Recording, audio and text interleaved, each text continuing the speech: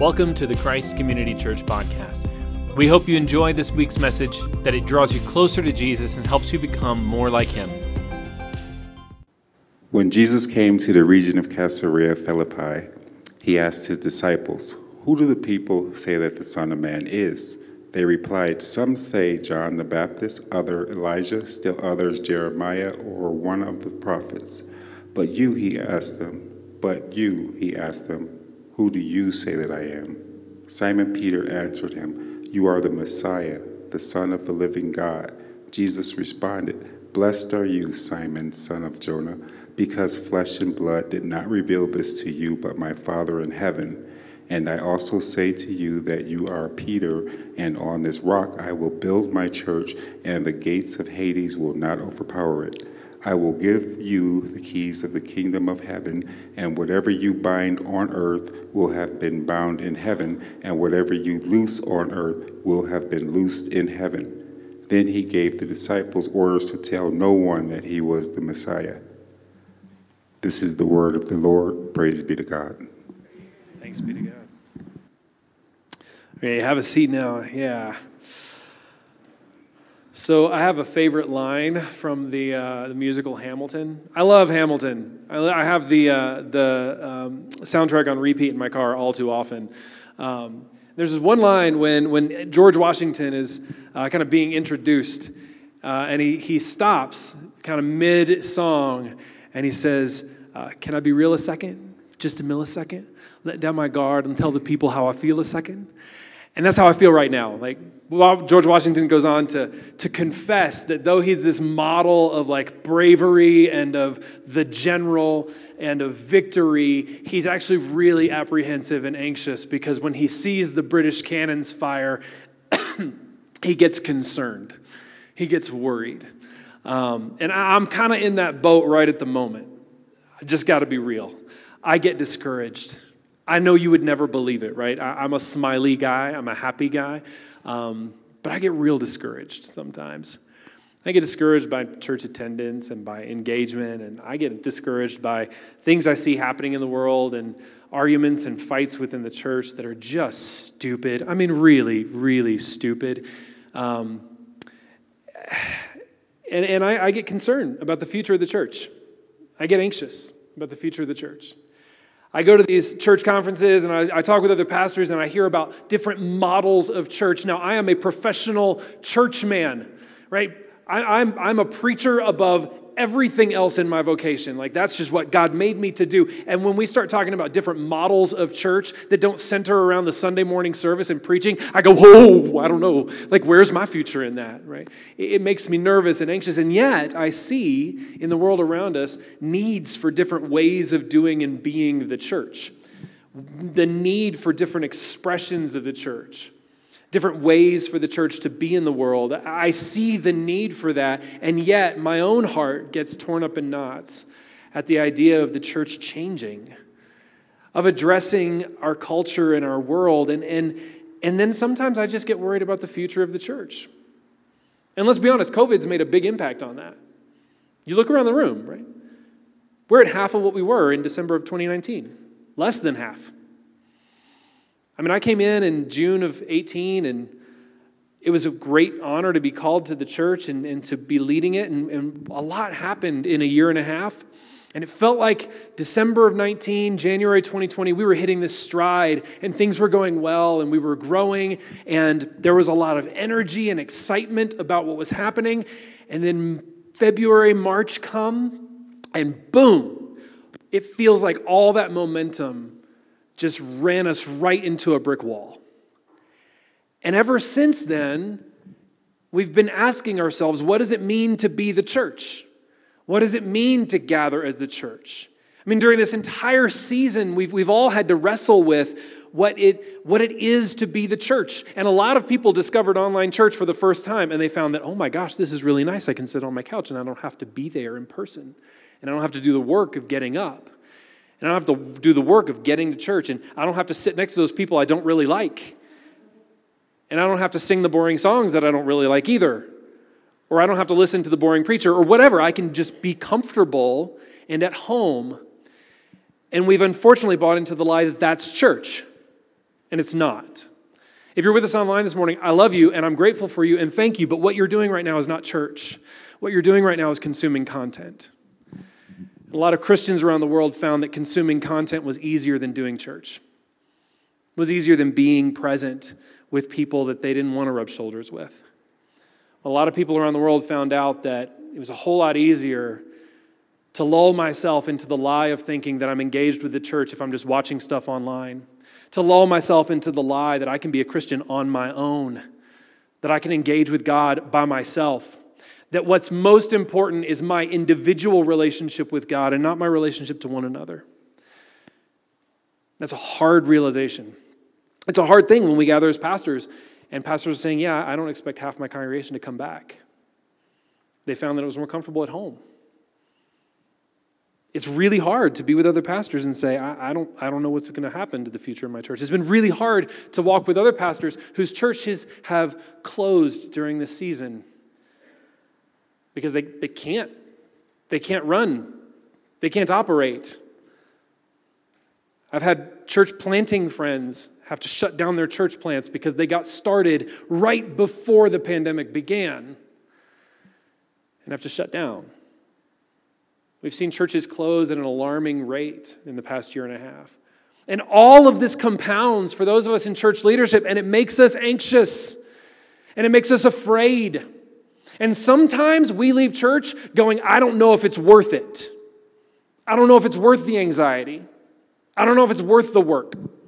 I don't know if it's worth feeling like I'm beating my head against a wall to make this thing work. And we put the pressure on ourselves. I'm coming up to a point of hope in a moment. So if you feel beat up, I'm sorry. It's coming, I promise. You see, the problem in church leadership right now, the problem for a lot of us in church leadership who are feeling that discouragement, who really do go home and cry over the state of our churches and over the hearts of our people, those of us who really do feel the anxiety of what's next in the life of the church and feel the pain most deeply of the changes that have happened to the church in the past year and a half. We carry it on our shoulders. And this is where we got to check ourselves. This is where we in church leadership got to check ourselves, because suddenly what we've done in our anxiety and in our discouragement is we've forgotten who's really in charge of the church. We've forgotten who really is the one who moves the church forward. And we've assumed that it's our programs and our creativity and our public speaking prowess and our ability to put together stuff that makes the church thrive. When we leave from a service discouraged at the attendance or discouraged by something that went wrong or discouraged by the number of people who didn't praise us, we've suddenly taken the focus off of Jesus and we've put all the weight and focus on ourselves. And we've forgotten that it's not us who drives the church. It's not us who are responsible for the life of the church. And then we're really myopic, we're really short-sighted because we assume that the moment we live in is unique. If you think that this time and place is unique in history, you just don't know history. Throughout the history of the church, throughout the history of the world, we see these cycles come and these cycles go. There's nothing new under the sun, said Solomon. And he said that in 1000 BC. There was nothing new under the sun then, and there's nothing new under the sun now. Culture changes with every generation. Pandemics come and go. Pressures happen. There's a great writer, G.K. Chesterton. He was a Catholic writer. C.S. Lewis, if you know the name C.S. Lewis credited G.K. Chesterton's book, The Everlasting Man, for his conversion to Christianity. So back when Chesterton was alive and writing, he wrote this book called The Everlasting Man, and it was a response to a book that H.G. Wells had written. Now, we all know H.G. Wells, right, of The Time Machine, that great English author. H.G. Wells was a harsh critic of the church. And when H.G. Wells wrote his book, The Outline of History, he imagined a world in which the church no longer existed because he saw the church as only propping up fascism and causing pain and trouble in the world. Does this sound familiar to anybody? In the time when H.G. Wells was writing, he looked around at the church and he said, this is just a group of hypocrites who are propping up fascists around the world. He saw them as largely responsible for World War I and for all of the detriment and bad in the world. And H.G. Wells wrote a stinging critique of the church. And so Chesterton, G.K. Chesterton, that great writer, wrote a response to H.G. Wells' Outline of History and called it The Everlasting Man. And in this book, Chesterton argued that Christianity has actually died at least 5 times in world history. Here's a quote from his book. Christendom has had a series of revolutions, and in each one of them, Christianity has died. Christianity has died many times and risen again, for it had a God who knew the way out of the grave. The faith is always converting the age, not as an old religion, but as a new religion. At least 5 times, therefore, with the Arian and the Albigensian, with the humanist skeptic after Voltaire and after Darwin, the faith has to all appearance gone to the dogs. In each of these 5 cases, it was the dog that died. This is the final fact, and it is the most extraordinary of all. The faith has not only often died, but it has often died of old age. It has not been only killed, but it has often died a natural death, in the sense of coming to a natural and necessary end. You see, what Chesterton did in response to H.G. Wells and in response to the cultural world around him that said the church is not relevant, Chesterton said, yeah, you're right. Our forms may not be relevant. Some of the things we do may not be relevant right now. And so the church has gone through a necessary death, but it will always be reborn because it is the faith in the reborn Son of God. It is the faith of the resurrected, not reborn, the resurrected Son of God, the resurrected Jesus, the God who knows the way out of the grave. And so no matter how many times the church has looked like it was on its deathbed, it will always be resurrected. It will always survive. It will always live, no matter how it needs to adapt to the world. And he wrote this in 1925, 100 years ago.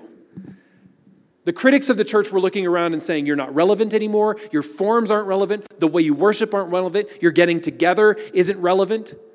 In 1925, the critics of the church looked at Christianity and said, you don't matter to the world. And 100 years later, we have the audacity to believe that the cultural critics of the church are something new. That this is somehow some new criticism and that we're going to have to find some new way out of it. And we get afraid and anxious for the death of the church. We have the audacity to believe that in our chronological arrogance, that because we are in the day that we are in, somehow the church is at more risk now than it was 100 years ago, or 500 years ago, or 1,000 years ago, or 2,000 years ago, when it started with a group of 12 unqualified dudes called by Jesus. The church has never been in more trouble than it is right now. The church has never been more secure than it is right now. The world has never been better than it is right now, and the world has never been worse than it is right now. The world continues, and the church continues. And as much as those of us in leadership get anxious and we get our hearts in knots over the future of the church and what it means for us individually and what it means for us corporately and what it might mean for our little embassies of the church, our little embassies of heaven around the world, for those of us in leadership who get anxious, we only need to remind ourselves that we serve the God of resurrection who promised that his church would never fade, that his church would never fail. And that's why I come to this text today. That's why we come to this place where Jesus is talking to Peter and to his disciples. Because I think this roots our hope for the future of not only Christ Community Church, but for the future of the capital C Church of Jesus Christ forever. This counters and challenges my arrogance that says it's what I do and how I behave and how I structure things and how good a speaker I am that determines the future of the church. This text calls us to absolute humility and trust in Jesus above all as the resurrected God who will see his church through every situation. It calls us to the humility that says we are not unique in our time and place, that the pressures on the church are not unique to now, but that our resurrected Lord will see us through. And so we come to this text here. Now, what's happening is Jesus is walking with his disciples, with the ones who were with him all the time, traveling with him as he was traveling. It's not just the 12. There's a whole group of people who traveled around with Jesus. And so they're walking and they come to this place called Caesarea Philippi. Now, Caesarea Philippi was kind of up on the side of a mountain. There's this big mountain called Mount Hermon that's north of Galilee, north of the Sea of Galilee. And it's about 700 and so feet above Capernaum, which is right on the Sea of Galilee, Jesus' hometown, where Jesus lives. And so they're walking along, and you imagine like they got some elevation gain. They've been walking a while. They need a break. So they come to a break at Caesarea Philippi on the side of Mount Hermon. And there in Caesarea Philippi is a temple to the god Pan called Paneas. It was a major Roman deity. So there's this big temple to Pan. And so they're in this incredibly pagan place. This place where the worship of Pan defines the community. And Jesus, there in the shadow of the temple to the god Pan, asks his followers, "Who do people say that I am?" And so these Jesus disciples step up and they say, "Well, some people are saying that you're John the Baptist, resurrected." Which is mainly funny because they lived at the same time. They were only like 6 months apart being born, right? So they're the same age. Like, how is Jesus resurrected John the Baptist when he's only 6 months younger? Anyway, I don't know.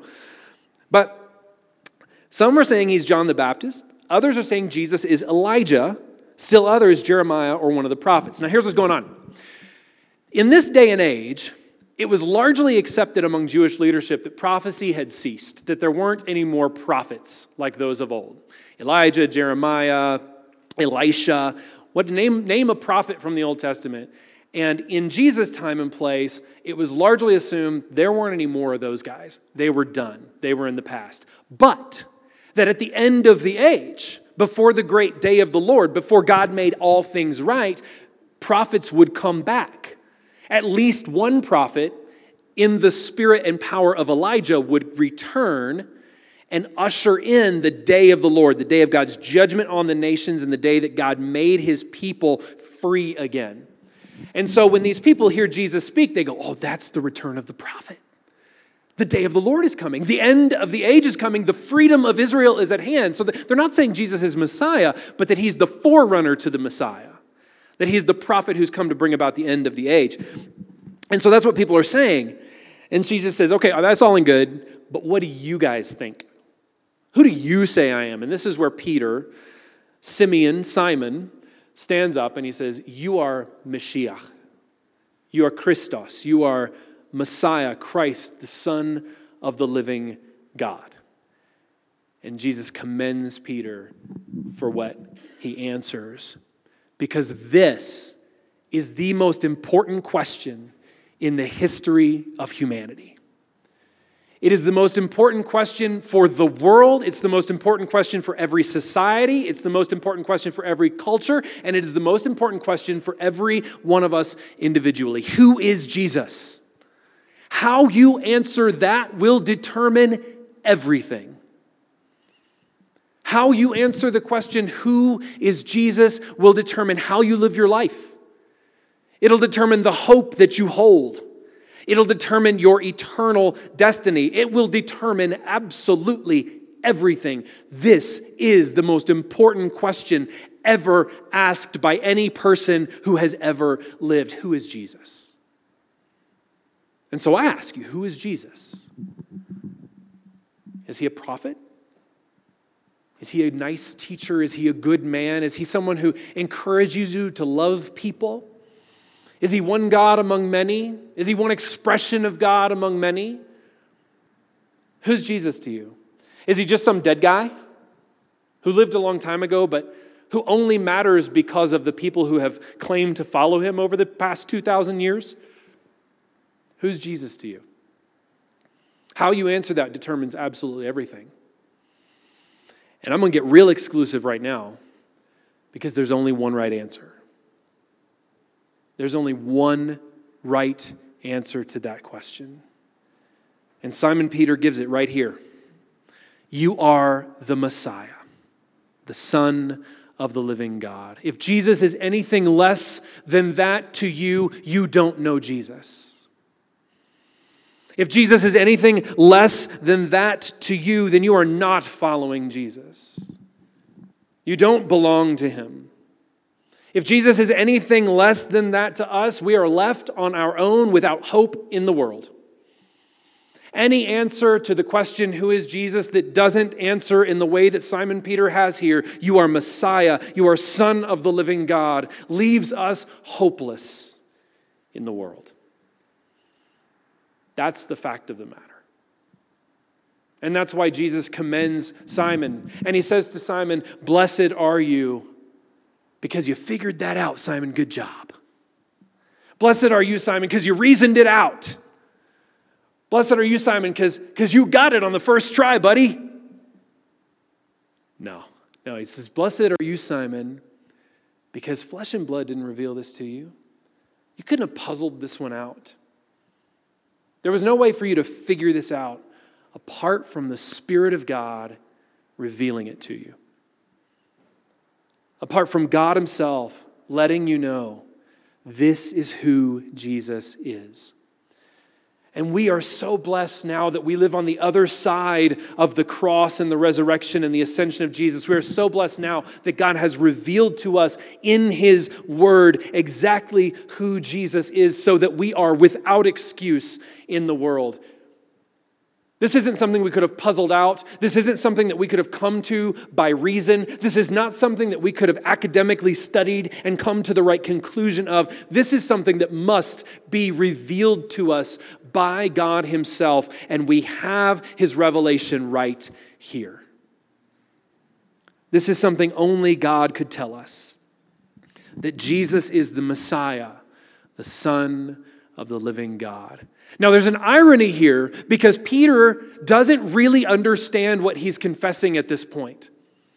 You see, the prophecies of Messiah went that this person would be the Son of God in the same way that King David was a son of God, in the same way that the king of the nation was a son of God, adopted by God in order to lead God's people.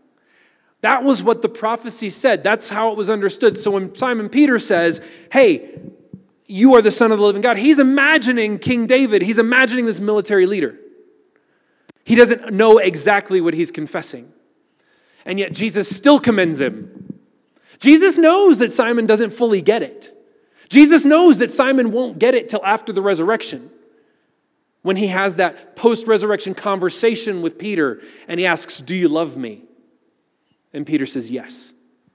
So Jesus knows that his understanding is incomplete, and yet Simon is beginning at the right place. We won't get Jesus right all the time. We won't fully understand everything Jesus tells us to do. We won't understand exactly the extent to which Jesus is leading us. And yet, if we simply come to him in the humility of saying, you are the Christ, you are the King, you are the Messiah, you are the Son of the living God, then he takes our allegiance and he leads us on. All it takes is the humility to stand before Jesus and give our allegiance to him, even in the incompleteness of our understanding, even though we're going to get him wrong.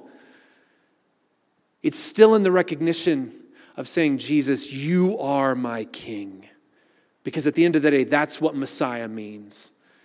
Messiah is the King of Israel, the King of God's people, the one who will lead them to freedom, into a freedom we can't imagine. And so Jesus commends Simon and says, blessed are you, Simon Bar-Jonah, because flesh and blood did not reveal this to you. And I also say to you that you are Peter, and on this rock I will build my church, and the gates of Hades will not overpower it. And then he says something weird about keys. We're not going to totally get into the key stuff today. We'll talk about it later. For the moment, Jesus says to Peter, you are Peter. You are the rock. And on this rock, I will build my church. And there are a couple things going on here. Jesus renames Peter based on his confession and says, now you're a rock. And on this rock, I'll build my church. The rock that Jesus is referring to is not Peter himself. This is not an argument for Peter as the first pope. This is not an argument for Peter even as the administrative leader of the followers of Jesus. The rock that Jesus is saying he will build upon is that confession of Jesus as Messiah, that confession of Jesus as Christ.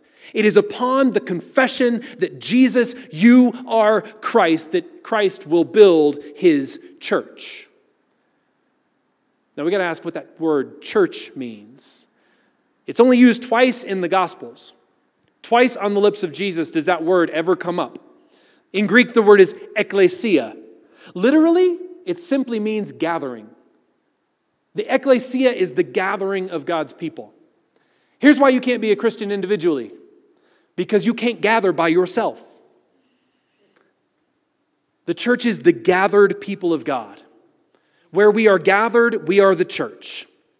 We can't gather alone. We can't gather with the trees as God's church. We can't gather with the mountains. We can't gather with the lakes. We can't gather with our kayaks sitting out on the calm water, as much as I love to do that. We gather with God's people. And when we are gathered, we are the church. Because that's what the church is. The gathered people of God. Brought together by the confession that Jesus is Messiah. That's what the church is. And that's what the gates of Hades cannot stand against.